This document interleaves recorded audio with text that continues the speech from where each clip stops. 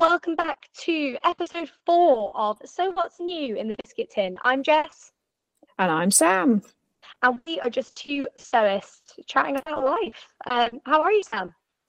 I'm good. I've started on my Make 9, which this year is actually sewing techniques rather than Ooh. patterns or fabrics, because there's definitely techniques like a welt pocket and a fly zip that I felt I needed to try. So I've put as many of those as I could on my Make 9 this year. Nice. Do you know what you're going to focus And on this month? some of them are a bit scary. I'm not sure yet. I do feel like I need to do a fly zip. It's a good one. It's a good time of year for a pair of trousers, isn't it? Well, do you know what? So I filmed back last year. I filmed a fly zip tutorial, like a 1-minute reel one. I was so surprised. I've been terrified of them for years, and I was so surprised by how easy it was. Wow. That would help. I'm hoping it's going to be, I'm hoping it's going to be like the dread I had for invisible zips and then feel good about those now. So I'll have a look at your reel on that. Do you know what my top tip would be with fly zips? Is there's loads of tutorials which are great. Frankly, what did it for me was I just stared at a pair of my own trousers and I just kept doing and undoing the zip and just looking at them. And that I suddenly went, oh, I see. And then it was fine. So, Jess, what are you up to? I'm up to my eyes in wedding sewing, as I will be until like November. So the big breakthrough has been, I have, as some of you know, I have 4 bridesmaids, and they're all friends of mine. And I'm sewing their dresses because I'm an idiot. And I've agreed to do this. I am very excited. One of my bridesmaids is going to be giving us her flat for a weekend. They're all going to come down, so I can basically, I'm going to sew 4 dresses in a weekend, roughly. Wow. Just as in enough to make sure they fit, and then I can finish them in that at home. But I have decided my pattern and colours and everything. So I am making, for anyone who's interested, the Vogue I'm going to get the number right. I'm going to do it. 9328. And I'm making VUE. So it's like a nice sort of, it's like a V-neck. It's princess seam, nice full skirt, floaty sleeves. But they're going to be in velvet. And they're all going to be in different colours of velvet. Nice. Because we're having an autumn-winter wedding, so I don't want them to be freezing either. No. Velvet's quite cozy. So the next job is to find 4 colours of velvet I want, and I know a good place for velvet. Do you? Yes. So JB Fabrics in Slough, they have some lovely velvet, and because he does all the sourcing for the fabric himself. A lot of it comes from Pakistan. When I was in before Christmas, they had some black velvet with this amazing gold embroidery on it as well. Oh my God. They have a lot of plain velvets, and then they had this red velvet again with like a gold embroidery pattern across it. But they're really a really good selection there. So nice. I'll have to take you there sometime. Yeah. Yeah. Well, because most people only have about 2 shades of velvet. No, he had a good selection. Oh, brilliant. But yeah, that's the big challenge at the moment. And then I'm going to be diving into ties. However, as it's February as well, some of you who are following me may know it's also building up to a very, very special month of the year. And I am up to my eyes in So Yellow for Endo planning. I'm so excited to be able to reveal all to you very, very soon. Actually, when this episode comes out, it will be incredibly soon. I'll be telling you all about it. And if you have never joined in before, please do. We're going to do an episode about it, so you can also listen to us talk about So Yellow for Endo if you don't know what it is. But it's a challenge I set up to raise awareness for endometriosis. We raise money, we raise awareness, we sew lots of yellow things, and you get to hear experts and endo warriors talk about their experiences as well. So it's my baby. It's something I'm very proud of, and I'm very excited to. And it's fantastic. I think it does a brilliant awareness raising. I've got my yellow fabric already. Oh, nice. Yeah. We love organisation, as always. I do not. You've got to watch out for the good stuff, you know.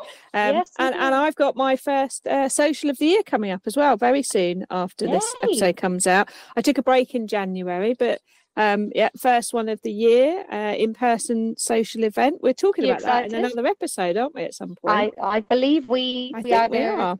Yes, I think it's coming up quite soon, actually. Yeah, and we have some people come on tour. I'm very excited. I love doing them. I love choosing the fabric for the raffle prize because I get to shop without it going into my stash. We love Which that. is always, Fabric shopping yes, is its own incredibly fun thing. it Sometimes I'd love really to is. have, but I am so excited for your next socials as well. They are brilliant. If anyone hasn't been along, you should. But we are doing a brilliant episode as well with some fabulous people from all over the country. So you can find out a bit more about socials. Yeah, especially if you're not sure or nervous. And it's quite interesting. The more I've done on this, the more I've learned that actually for some people, they want to come, but they're nervous.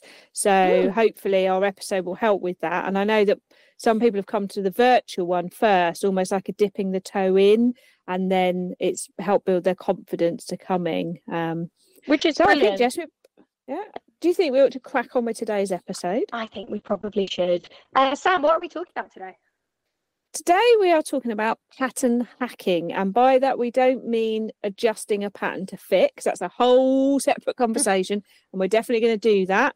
And people who watch me or Jess on YouTube and Insta will know we love a bit of pattern adjusting, but this is pattern hacking, where you're actually combining two patterns together or playing around with a pattern. So that's what today's episode is about. So I think pattern hacking is an interesting one because sometimes it can feel like it's quite scary. It can definitely feel like something you're not necessarily meant to do, even though it's totally fine and absolutely like it's your goal and you've got to make what you want to make. But I know that there's a feeling sometimes of sort of apprehension around doing it.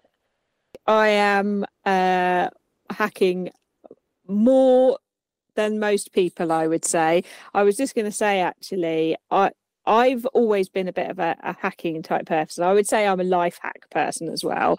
But since I've started running like the socials, virtual and in person, I've realised, as you said, how scary some people find it. And I've been thinking about why. And I've realised that there's a generational element. And I know we were talking on a previous episode about generations. And there's a lovely lady who comes to my socials called Mary. And she hears a voice in her head of her mum telling her not to be showy. And I'm working with Mary on being a showy. So it is, isn't it? And I've been working with Mary. Mary and I are championing being showy at the moment. And I know Mary wouldn't mind me talking about it because she spoke about it on a virtual social. And I think there's definitely people who grew up being taught to sew at school, maybe, or taught in a way where it was you have to do it the right way. And I think we did talk about it before in an episode, didn't we, where I wasn't taught by anyone, I taught myself. So to me, sort of making it up as I go along is just sort of natural to me. And Mary said to me the other week, she said, you do make my bottom clench at times, Samantha, the way you just go off at a tangent on it. And she said, but I've taught her not to be a perfectionist because no one will know. And I know we're going to talk about perfectionism another time. Yeah. But I thought it does all fit together, doesn't it? Because I literally sew a pattern the way it's meant to be sewn probably once. And after that, I'm like, can I take the collar off? Can I change the sleeve? And my brain just goes woo off to a different direction. But so that's brilliant. And I do think you're right. I think part of it is being self-taught. Sometimes you're not necessarily aware of a right or a wrong way to do something. But I love it. My boyfriend says that, my fiance now, I'm not used to that yet, says that I am allergic to instructions. In my family, I was very much raised to believe that instructions are cheating. And obviously they're not. That's insane. However, I basically don't read instructions unless I'm pattern testing. And sometimes, when I was making my Alex coat before Christmas, gorgeous pattern, love it, really excited about it. But I do get this minute where it goes, oh, and you should do this. I'm like, oh no, I'm not going to do that. I don't want to do that. I'm not going to. I'm sure it'll be fine without. And I think it's that voice of, because I know you have it as well, you go, oh, it'll be fine. That a lot of people don't have, and quite understandably, because if you're like, oh no, I'm going to mess up my nice fabric, I get that. You don't want to spend the money again as well. But that's definitely the bit that has made it so much more sort of refreshing for me, is when I started buying like duvet covers from charity shops and fabric, looking at fabric and going, do you know what? I'm not going to actually wear that out, so I'm not going to be upset if I get this wrong. And I know the fancy name of toile or muslin or whatever. But interesting that you say you're allergic to instructions. I like to get to know the pattern almost before I sew it. So one of the things I love to do is, if I'm about to sew a new pattern, I will watch YouTube after YouTube video, like in the background while I'm working or something, about the pattern, if I can find them. Yeah. And I will like glance read the pictures in a pattern. So not the words. I'm not a big fan of the words. And someone was talking about this in one of my socials, that a lot of sewists describe themselves as visual learners. So the pictures mean so much more to a lot of people. Oh, way more, yeah. And I sort of do that, and then I put it aside, and once I feel like I understand the pattern, but I like to hack patterns because I'm playing with something that I know. Does that make sense? No, definitely. And I definitely wouldn't hack a pattern I hadn't already made, because you don't know how it's going to fit either. But I think what's quite interesting is, you know what you were saying earlier about using the fabrics that matter less to you. Yeah. I'm the opposite. If I'm using a fabric I don't really care about, I don't really care about the make either. I'm just sort of, I will half-ass it. Whereas if I use my nice fabric, a bit of my brain goes, now come on, you have to do this properly because this is your nice fabric, so get a grip. And what I do, instead of reading the instructions beforehand, like I'll have a glance over, but I sit with the actual physical pattern pieces on the floor. That's my process. I will sit there and I will look at them, and generally it's 10-15 minutes, and I can go, right, I can see how that's going to fit into there and why that's that shape. But I think I'm quite I don't know, there is a word for it. I learn by doing. So I like to actually pick it up and move it around. So that's kinesthetic, yeah. That's the one, yeah. I think, but there's so many different ways of doing it and getting to know your patterns. I'm a bit like that. When I'm cutting out the pattern, I'm looking at which pieces go together. And I think that's my Lego brain as well, looking at how do these fit together. I love the idea of Lego brain. I think that's what we should call kinesthetic learning. It should be called Lego brain. That's definitely better. Because like you, I have to hold the pieces and look at how they work together and know the pattern. But there are other people, and I'm sure people listening, who read it and visualize it as they read it. Yeah, so my partner's like that. I adore him, but he is a level of he is able to process things in a way I have to pick everything up and do it, whereas he is very good at reading something and seeing how it will happen.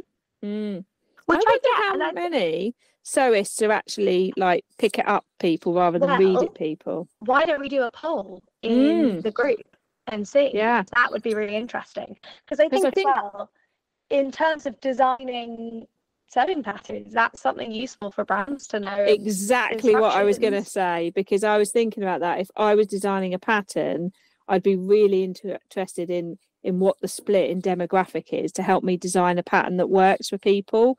Because patterns really try to do both, don't they? They try to do for wordy and for picture people. But also, more and more patterns have sew-alongs. So, official ones. So Donna from Size Me Sewing, she won't mind me saying this, she does that on every pattern. There is a step-by-step video tutorial where you can see exactly what she does. So you've got that, the pictures and the instructions, and the written instructions. And I feel like she's really gone covering all bases, which I really appreciate. Yeah, and the big four, their pictures often do not make sense. I quite like the photograph pictures, but as long as they've got good contrast between the background and the thing. And the one thing I wish they would, what I wish they would do is when they take those photos, is use a contrasting thread. So I say this in every, I pattern test quite a lot. Yeah. Every single pattern test I do, I put the feedback in saying, can you use a bright red thread, or can you use something so that I can see what's happening? Because I think one of my big issues with photographed instructions, is people putting the images in the wrong order, or putting images in a way that makes sense to them, and you go, no, but that makes me think I have to start weirdly. and using a fabric where the right and wrong side aren't obvious. Oh, tell me about it. That drives me nuts. So frustrating. Yeah. But also, particularly with top stitching, under stitching, like either I want you to literally highlight over what I'm doing, or like on the image after you've taken it, or use a giant contrasting thread. But it would make it so much easier. It would. I think a bit croaky. I've not been well for a couple of weeks, so I'm just a bit croaky today, so my voice keeps cutting out. I think as well there is a lack of understanding that sewing crosses many demographics. Yeah. And I don't think that there is much accessibility in terms of pattern instructions. That's what I was about to say, because actually for me, I actually mostly choose PDF patterns now, because I can zoom in on the picture then on my phone or my laptop. Yes. Because I've reached the point where I have to wear reading glasses, sad face. I wear them because it's silly not to, and they're not super strong, but even for me, I need to zoom in on that picture now to get the detail properly. And I know there's lots of people with far stronger glasses needs than myself, and if I'm struggling, then I agree with you that these tiny pictures and things, they're not helpful. So I mostly get PDFs because I can just zoom in as much as I want then on my phone or my laptop. Make a big difference. But also so I'm banging on about this at work a lot, or it was before Christmas, and I am now as a freelancer just still saying it constantly. I don't understand why the default for everything is black writing on a white background, considering we know that doesn't work for people who are dyslexic. It would be it's so not even simple. dyslexic. There's the word's now gone from my head. There is another type of visual issue, Erlens, that gets confused with dyslexia, and it isn't dyslexia. But you're right, for Erlens people, black on white is the worst. It makes individual letters jump out. It makes it like tunnel vision. And the second you change the background to like pink, cream, different people have preferred colours. Of course they do. But I've worked in schools where we've said no white backgrounds, because for any of us, it's really tiring on the eye as well. No, yeah, but it's such a simple change. I think that's the thing. And like also offering free versions of your instructions that are large print. Yeah, things definitely. Like that. It doesn't need to be difficult. Well, now we've taught them how to print a pattern. We have. Should we get back to hacking them? Massively. But as always, very enjoyably. As we said, and we said that's what to expect of our pod, didn't we? That we'd go off on a weird tangent. Question for you on pattern hacking. Is there a hack you find yourself doing a lot? Like, do you find yourself changing sleeves a lot? Or like, is there something you find you're changing more than everything else? Yes. So definitely sleeves. I think I can't remember the last time I used the official sleeve on a pattern. But also hacking tops into dresses. That's one of my favourite ones to do. Okay. After I've made the top once, that's it. I'm like, what kind of dress could I make with this? And will it be like a super like gathered one, multiple gathered layers? Will it be more straight one? So I think that's definitely like, I like to take a skirt part of a different dress and hack it onto the top of another dress. I love doing that. But the thing I most likely do is if it's a woven pattern, I'll go, can I hack this into a jersey? So that's my favorite. Interesting, because I think that's something a lot of people don't feel comfortable doing, to be honest, myself included, because I think if I felt I had enough brain on the day, I'd be fine. But I so rarely sew with jersey, not because I can't, I just don't really wear much jersey. Don't worry, come back to me in 20 years, Jess, you might have changed your mind then. Do you know what it is? I never see jersey patterns I like, so maybe I just need to hack some of my favourite wovens. Maybe that's what I rarely buy jersey patterns, that's the thing. So first of all, I made up a dress by watching various YouTubes. It was my first jersey dress I made. And then so what I do is if I like the shape of a dress, but let's say like it's got a zip in it, my first thought is, could I do this in jersey so I wouldn't need the zip? And then you do need to size down. That's the thing to remember. So I always size down normally one size, and then I know that because I'll be sewing it on my overlocker, if it's still too big, I can just go along the edge again and just do a whole new seam. Because that's the thing about sewing with an overlocker and with jersey is, so let's take like the Seasons of East Summer in New York dress that I now have 6 versions One of, of half of which are half of which are jersey. The first time I made it in jersey, I cut it, as I say, one size down, but round the waist it was still a bit loose. So all I did was just run that back through the overlocker, and of course it cuts off the previous seam and just creates a whole new seam for you. So no one ever knows that it was bigger. Well, it makes a huge difference, and that's one thing I do love doing. Is sometimes, and again, we will talk about this a bit more in the adjustments episode, but I think sometimes you can get really hung up on doing adjustments properly, whereas sometimes I will put something on and just go, oh, well, I'm just going to whack 2 inches out of seam, that'll be all right. Yeah. You know, yeah, I do that. Pretty standard, you know. But quite interestingly, what I have realised, if you take a woven pattern and it's got darts, you can put them in jersey, and I think sometimes people are not so sure about that, but you can. So sure.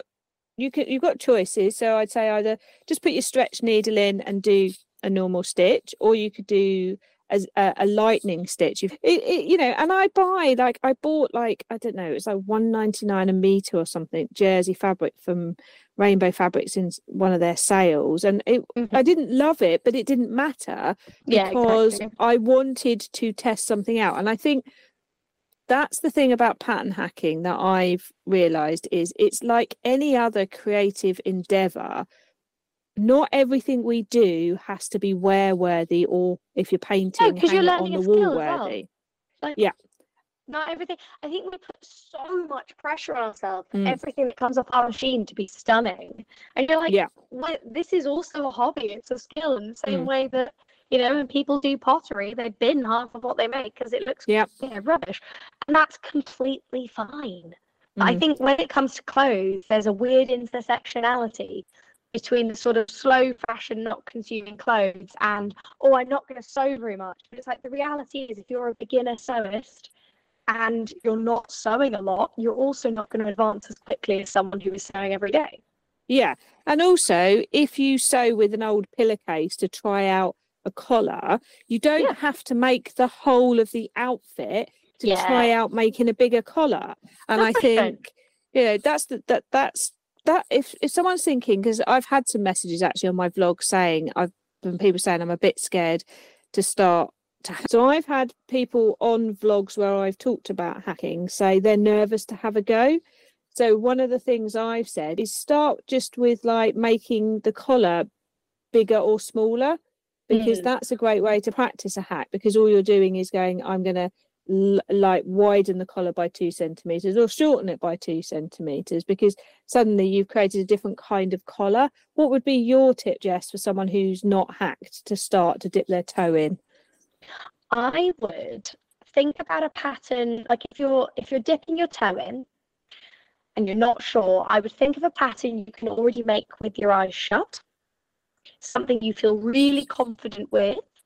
And I would think about things like skirt length and sleeves. So, for example, you might say, oh, I have a stunning mini dress that I love. I could maybe make it a maxi dress. Again, you're not doing anything different. Your seams are longer, but what you are getting used to doing is measuring your body, because the big thing with hacking is suddenly you don't have a pattern piece.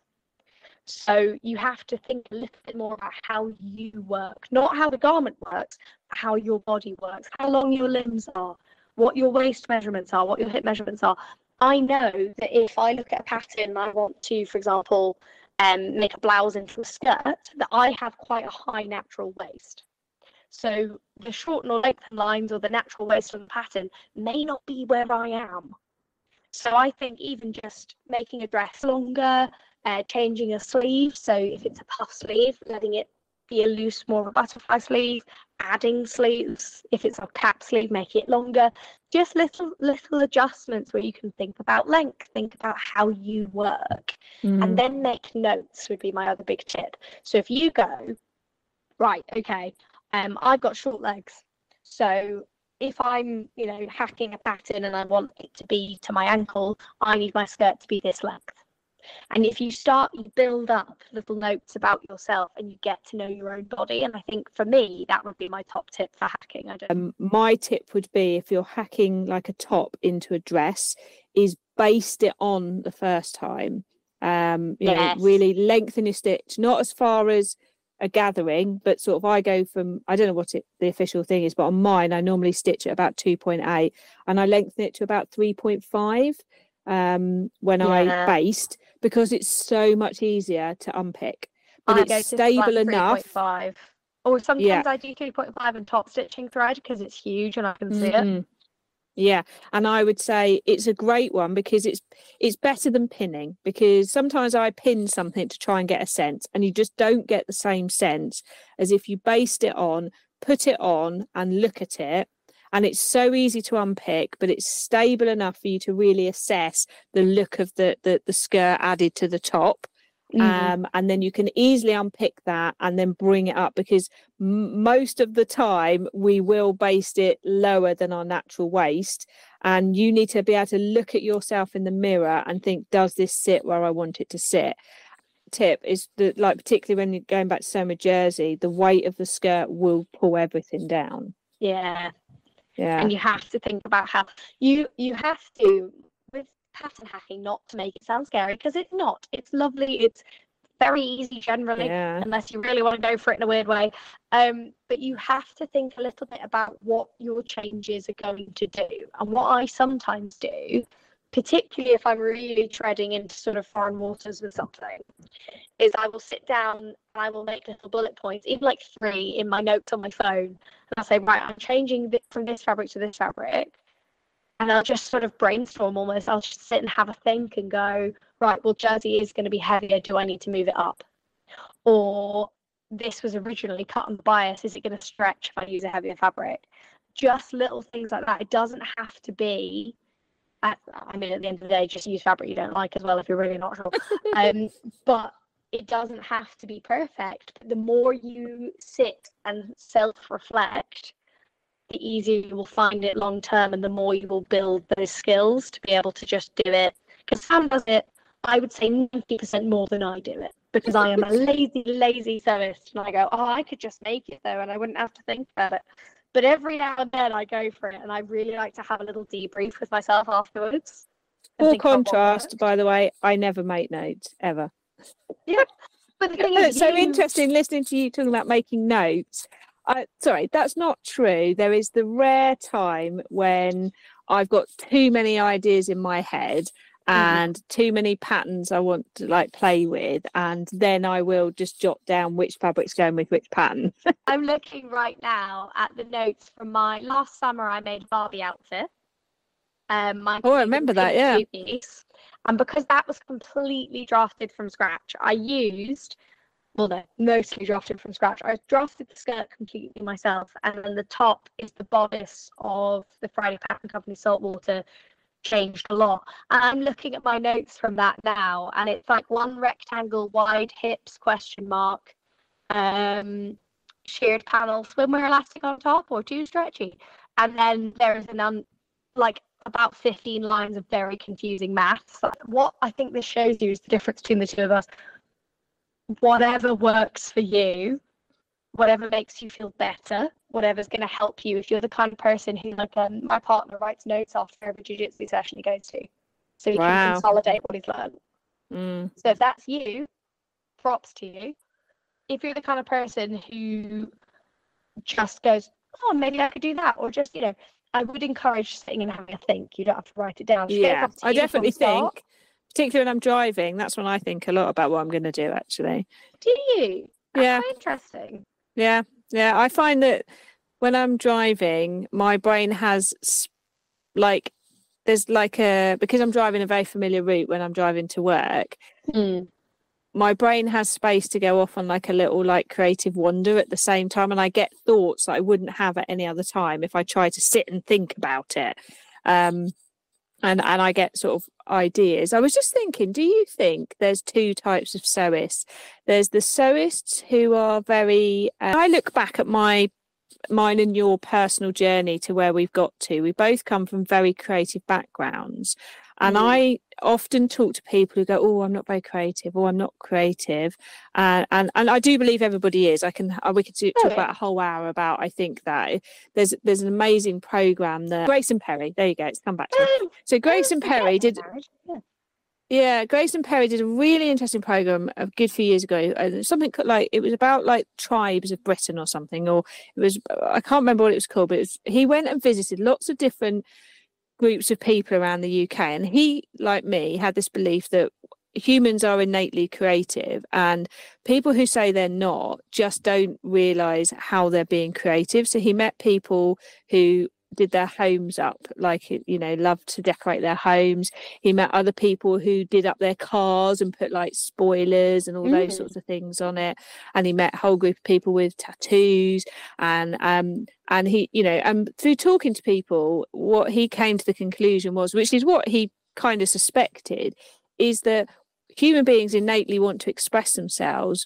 We've come into this weird place now where we think creativity is like a very sort of middle class thing where you've got to paint or do this, and actually a lot of people feel that that's not them, but actually if you look at most people, they are expressing themselves in some way, shape or form.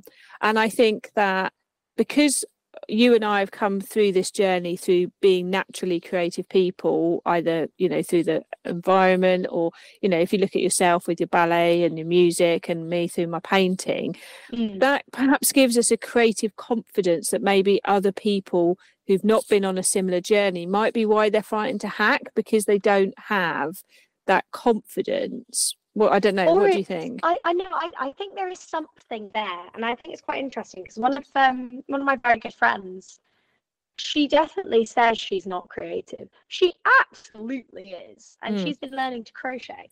And she was quite interesting because she was like, "Oh, I just don't know what I'm doing. I don't want to get it wrong." It's like, yeah, but what happens if you get it wrong? Absolutely nothing.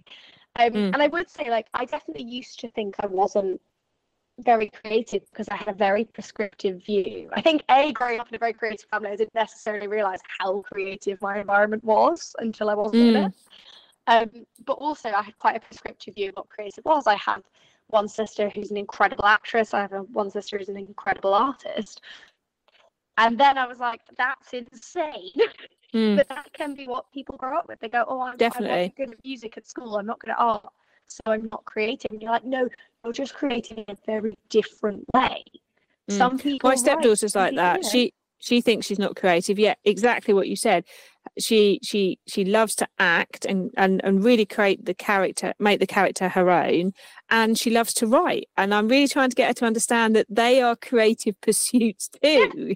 I think what Sam said earlier, and actually I'm going to circle it beautifully back to pattern hacking using this, is thinking about your why. And I would also encourage you to think about this with pattern hacking, because when you are pattern hacking, it should be for the joy of doing it, or for going, you know what, I'd love this pattern if it had this. It should not be because you see everybody else pattern hacking and think you should be doing it. It is totally fine to make something and like it as it is and make 17 of it. That's also fine. But pattern hacking is a way of expressing yourself beyond the existing pattern.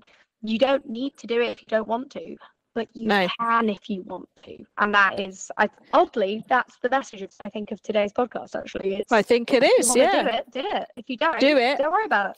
And if it doesn't work, stick it away and don't ever tell anyone, and it'll all be fine. Or tell everyone. And just be like, guys, I messed this up massively, and we'll all be like, woo, so did we, you know. You know what, the amount of people who find it so helpful when somebody says to them, do you know I messed up? I had that a long time ago. I had when I was a teacher, I used to feel a lot of pressure, as you do as a teacher, and the one thing that I always had was a messy cupboard, which I used to hide from everyone. And people used to say, oh, you're so efficient.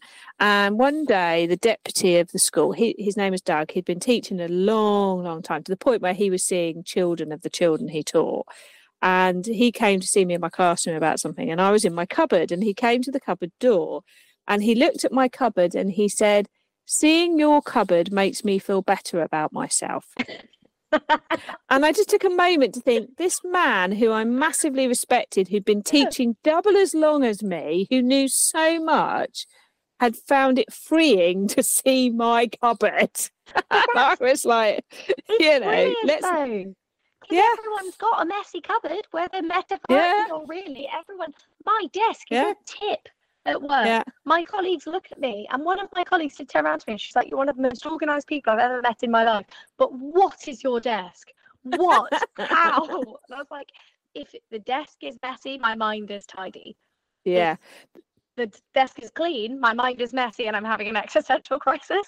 Yeah, I think that sense of feeling up pressure to be spot on and what you think everybody else expects, actually, do you know what? Showing someone that, not everyone choose, but showing someone that other version, a mistake you've made or your messy cupboard or whatever, you can give them an amazing gift, I think, sometimes by letting them see that. You can. And the other side of that is that we all get to see you. Which is the most important thing, because Instagram can, and I think it's less so now, or a little bit less, but it definitely can give this impression, this image that you have to be perfect, you have to be churning out fantastic makes. Before Christmas, I did a photo series on me pattern matching. I loved that. Do you know what my favourite thing about that was? Is that was actually happening, and Adam just kept turning around and going, "Can I take a photo of you? Because this is hilarious." And I was like, "Yeah, fine." And then I was like, "Right, okay, I'm gonna put it on there." And it was great because I went through the stages of, "Oh my god, this is impossible. Why am I even trying?" No, maybe it is possible. No, the project is doomed. I can't even get it out of 2 meters of fabric, let alone pattern match it. And then, hooray, I got it out of 2 meters of fabric. And Adam was like, "But it's not the same fabric." And I was like, "Shut up. It's cut out. I'm getting a coat." Like, we are. Things aren't going perfect. The lovely Nadia of Stitch and Style with Nadia, she put a picture on before Christmas of when she was at her social and how she sewed the sleeve onto the neck hole of the top. And I loved that she took a picture of it and held it up smiling, because I thought that gift to so many people of saying, "Do you know what, I messed up, but it's okay." And I love that Nadia did that. It's great because it just reminds us that we're all human and we all do a hobby and none of us are perfect. Yeah. And that's fine. And we're not robots. This is what I always say when people mess up. I go, "Great, that just reminds me that you're not a robot." Exactly. And we're always here. Send us your sewing fails. We do love to see it. So we are into our dilemma segment. Each week we're going to talk about a dilemma or a sewing fail from you lovely people. And today's one I want to talk about, because not necessarily a massive dilemma, but I was really sad when I read it and I wanted to talk about it because I don't think this person is on their own. And somebody has written in our dilemma box to say, "I'm just terrible at sewing. I'm a relatively new sewist, but I'm really struggling with it." And I wanted to use this as today's dilemma because I don't think this lovely sewist is on her own. Yeah. I think it's very easy to think when you first start, "Oh my god, I'm awful at this." Firstly, you're not, because you're doing it. You're giving it a go. And as we've said in this episode, if it's fun, do it.